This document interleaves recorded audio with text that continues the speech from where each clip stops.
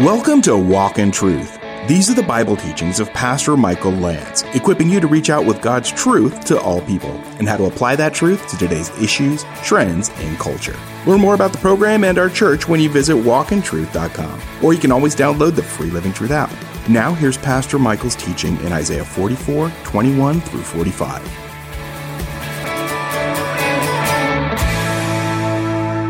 So we ended in Isaiah 44, 24 last time, but let me take you back for a moment.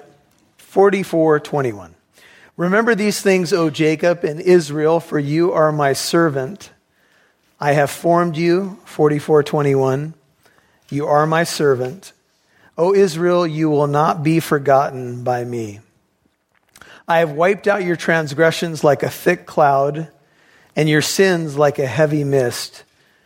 And here's the verse that struck me at the end of last week. Return to me, for I have redeemed you. And then shout for joy, O heavens, for the Lord has done it. Shout joyfully, you lower parts of the earth. Break forth into a shout of joy, you mountains, O forest and every tree in it. For the Lord has redeemed Jacob, and in Israel he shows forth his glory. Thus says the Lord, verse 24, your Redeemer and the one who formed you from the womb. I, the Lord, am the maker of all things. Notice the emphasis here, stretching out the heavens by myself and spreading out the earth all alone. If you skip ahead to 45:7, God says something similar. The one forming light and creating darkness, causing well-being and creating calamity. We'll come back to that. I am the Lord who does all these. I made the universe alone. I stretched out the heavens alone. I am the only one that did it. I and I alone. So this debunks the whole idea of a council of gods creating the world. This debunks the idea of multiple deities being responsible for different parts of the universe. God describes himself stretching out the heavens, notice, by himself and spreading out the earth all alone. He was the only one by himself, all alone. Now this connects to the idea of him being the Redeemer in verse 24. Thus says the Lord, your Redeemer, the one who buys you back, the one who purchases you. I have the right to do that because I'm the one who formed you from the womb. And then I'm the one who, of course, made all things. The one who made us is the one who redeems us. In the New Testament, if you hold your finger in Isaiah and go to Colossians chapter 1, Matthew, Mark, Luke, John, Acts, Romans, pass up 1st and 2nd Corinthians, and you'll figure it out. Galatians, Ephesians, Philippians, Colossians. Okay, chapter 1. I want you to see something about who the Creator is identified to be and the Redeemer. This is linked together in Colossians 1. Notice what it says. Let's start at verse 13.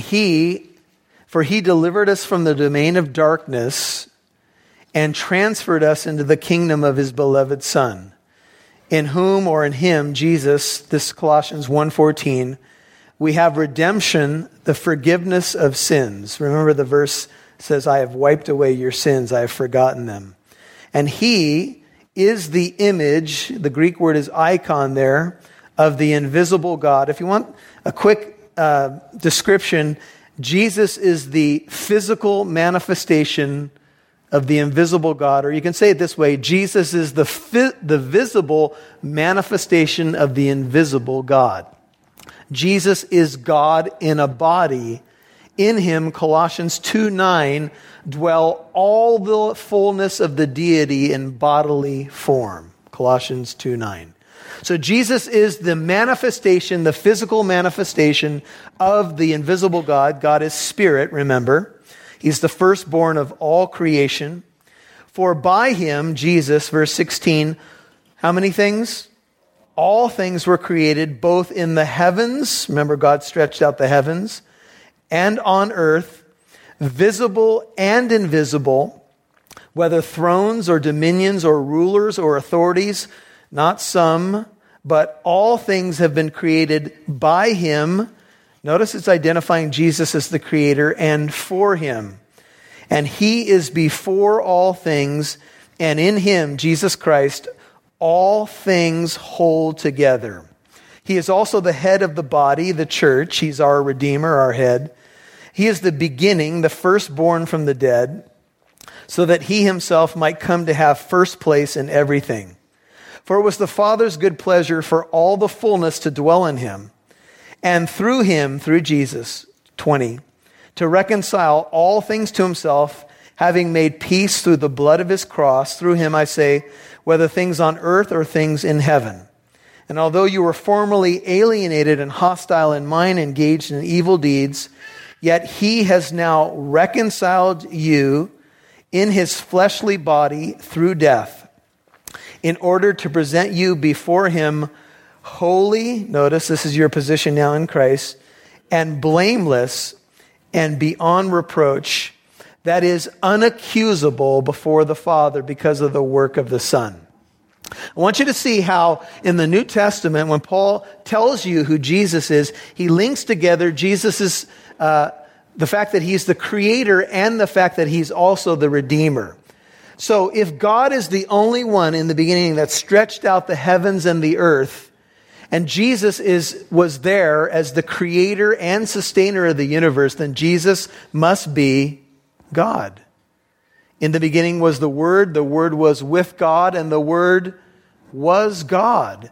He was there in the beginning with God. And in the beginning, God did what? He created the heavens and the earth. So Jesus was there in the beginning, and in the beginning, time was created with the creation.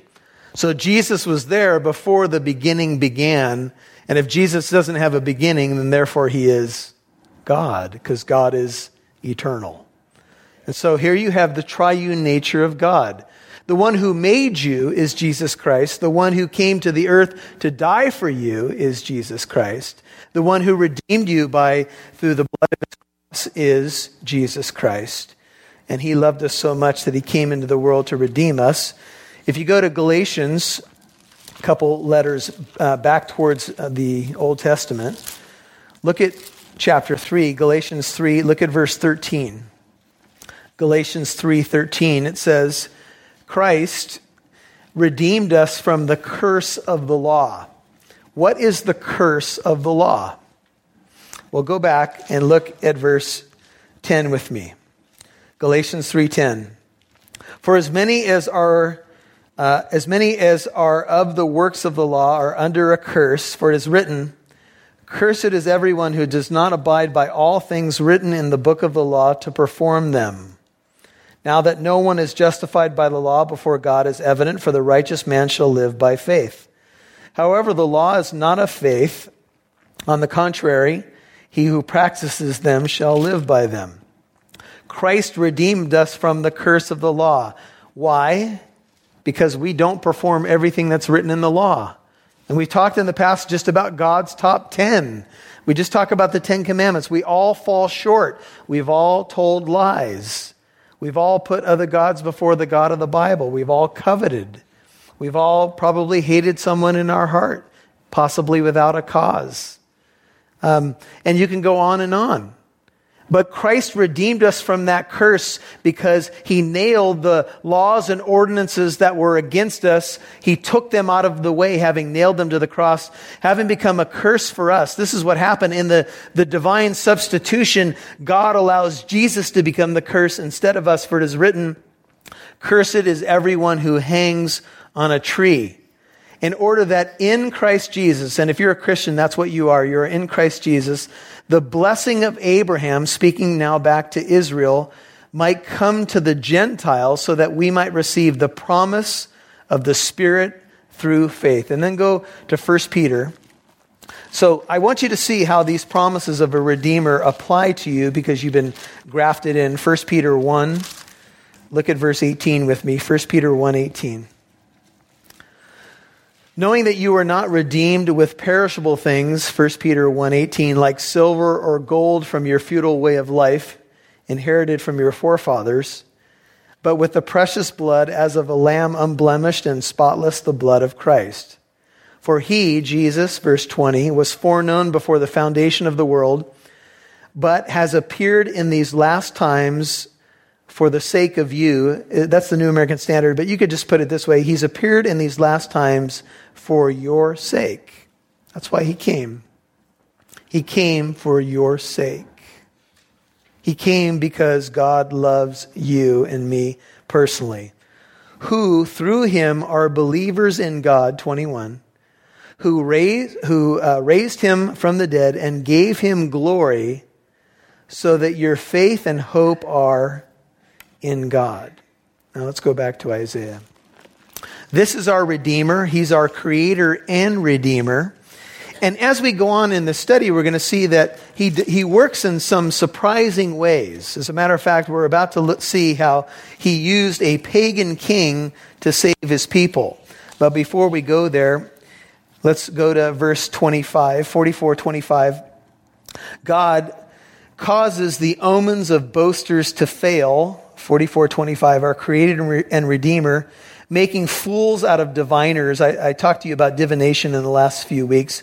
Causing wise men to draw back and turning their knowledge into foolishness. New King James says, who frustrates the signs of the babblers, think of Babylon here, drives diviners mad, that's what God does, who turns wise men backward and makes their knowledge foolishness.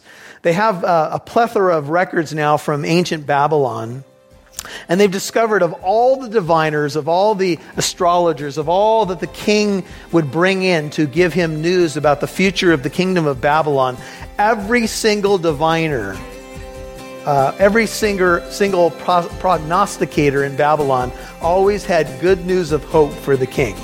In other words, they never brought him bad news. Do you know why that was? You'll hear more from Pastor Michael in a moment. Thanks for tuning in to Walk in Truth today. Did you know there's more where that came from? Download the Living Truth app to listen to more of Pastor Michael's teachings whenever you want. You can even watch videos. And if you're local to Southern California, you can get updates on church events, new studies, and more. Download the free Living Truth app today.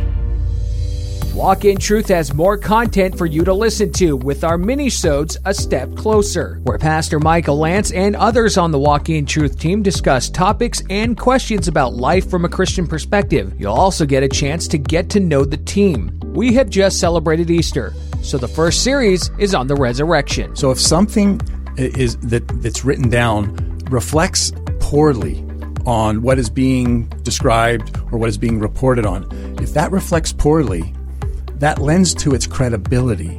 Yes. Because normally we say, well, the writers are biased. Regardless, we're not just talking about the New Testament. Any writer's biased, they want to get their point of view across. But what shows their objectivity or attempt to be objective is when they include information or facts that reflect poorly on themselves or the narrative they're trying to push. Yes, and so let's take a step further towards that. So when the women go to the apostles, who are supposed to be the brave followers of Christ, right, they say, the women have lost their minds, to paraphrase. They do. They're just crazy tales. They don't believe it, which is another embarrassment, because, of course, the documents go on to say that Christ is risen, and it becomes crystal clear. But the way that this is written down, and we believe it corresponds exactly to what happened, is that they don't believe. They have no faith. To listen to the Walk in Truth mini-sodes A Step Closer, follow Walk in Truth on your favorite podcast app like Spotify, iHeartRadio, Apple Podcast, and more. Again, follow Walk in Truth on your favorite podcast app. We'd love to see who's listening, so please connect with us on Facebook, Twitter, or Instagram. Just do a search for Walk in Truth Show. Now, back to Pastor Michael Lance right here on Walk in Truth. Every single prognosticator in Babylon always had good news of hope for the king. In other words, they never brought him bad news. Do you know why that was? Because they wanted to live. Exactly right. Because if you brought the king bad news, remember even Nehemiah said, I was never sad in the king's presence in Nehemiah chapter 1. It's because the king could just cut your head off if he didn't like what you had to share. And then he'd sign a new prognosticator to a limited contract to the next time the king got angry with you. And that's how it worked. So nobody brought the king bad news. But the fact is that if somebody would have been honest with the king and really had true prophecy, they would have foretold the fall of Babylon, which was just around the corner by the hand of God, who would use Cyrus as his tool. But they didn't want to do that. And so here's what it says.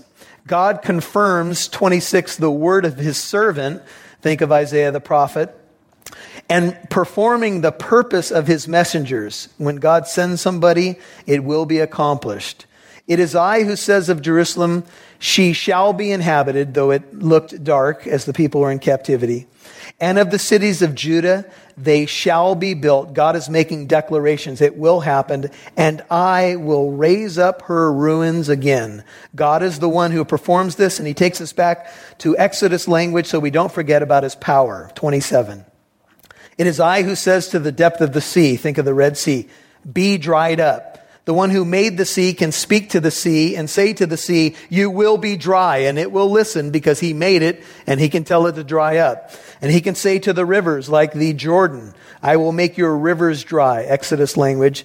And it is I who says of Cyrus, and I mentioned this is 150 years before Cyrus is born.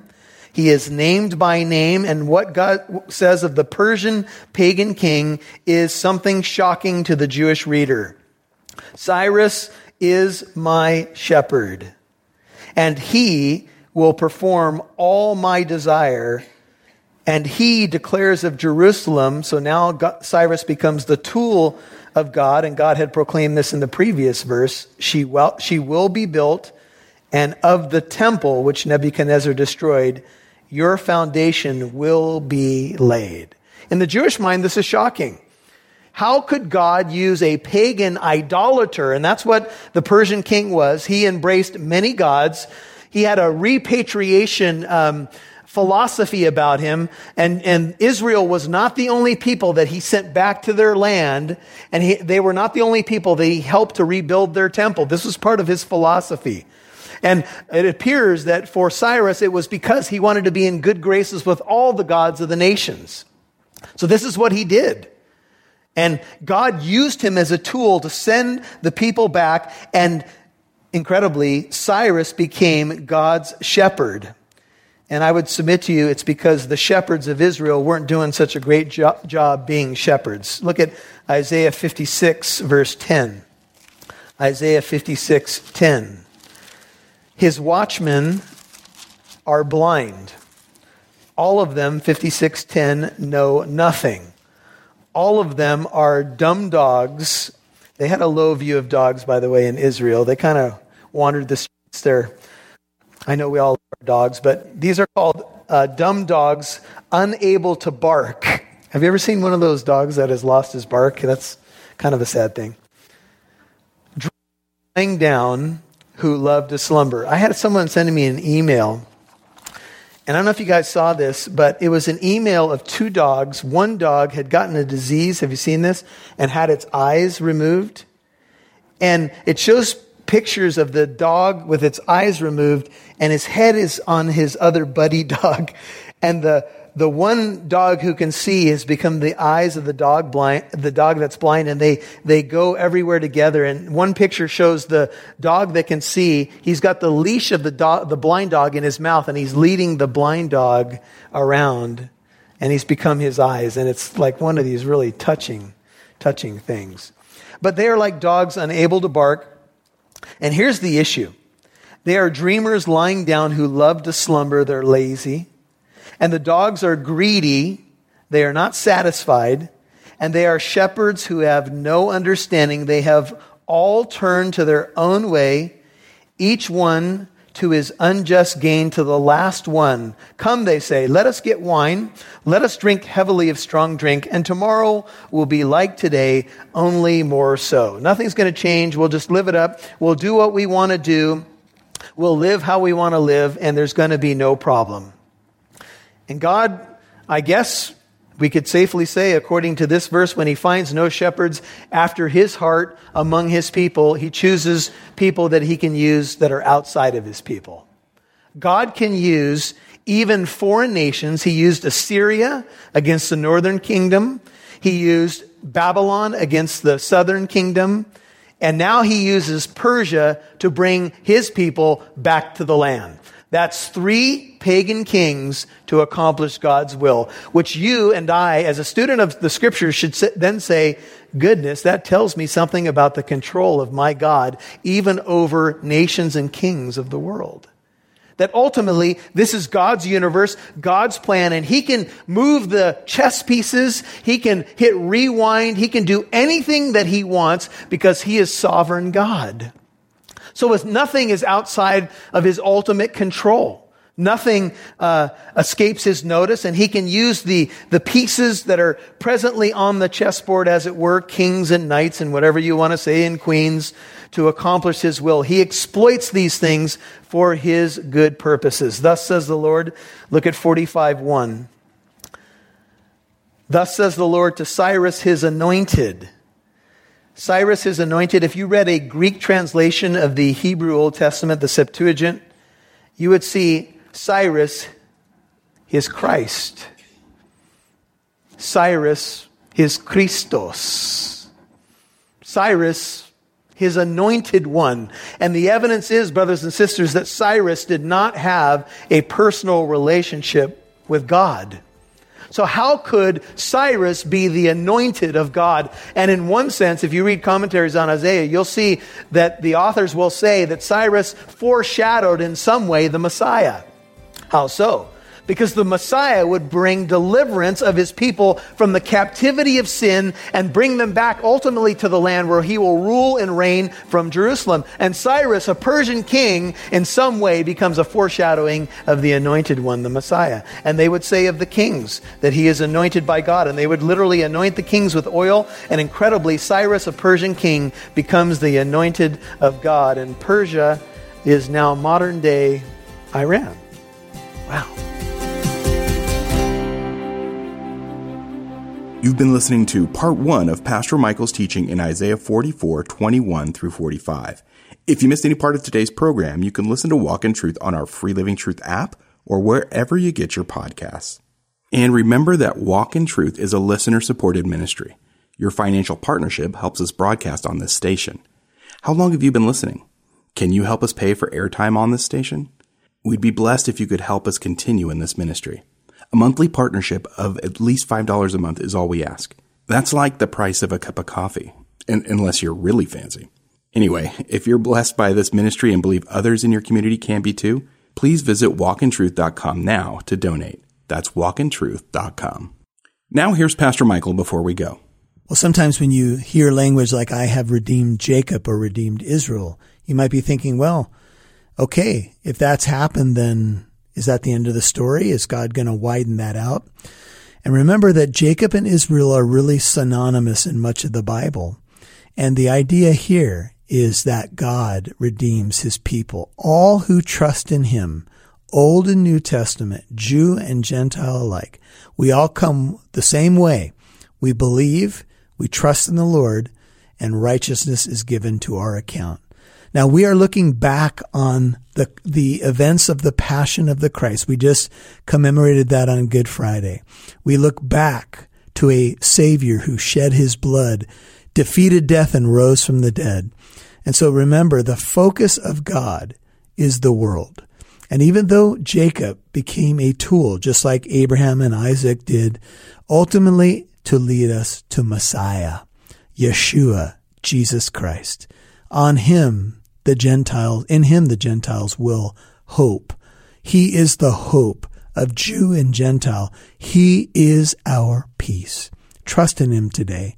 If you've walked away from him, come back to your good shepherd, because he is faithful and he will guide you all the way home to the destination he's got for you, which is the hope of eternal life in him. And that hope is the anchor of our soul. Well, thank you so much for listening to Walk in Truth. This is Pastor Michael Lance. Here we are on a Friday, and I'd like to invite you to our fellowship. If you're anywhere within driving distance of the Inland Empire, we have 2 services going on Sunday mornings, 8:30 a.m. and 10:30 a.m. The church is Living Truth. The city is Corona. We're right near where the 91 and 15 freeways intersect. We'd love for you to come on out, bring family and friends. enjoy some time together as we worship the Lord. If you don't have a home church or you'd like to experience one of the services here, we would love to have you. Go to walkintruth.com, click on that church tab, walkintruth.com. Now, if you're outside of the area, then find someone and bring them to church, bring them to a good, solid local church.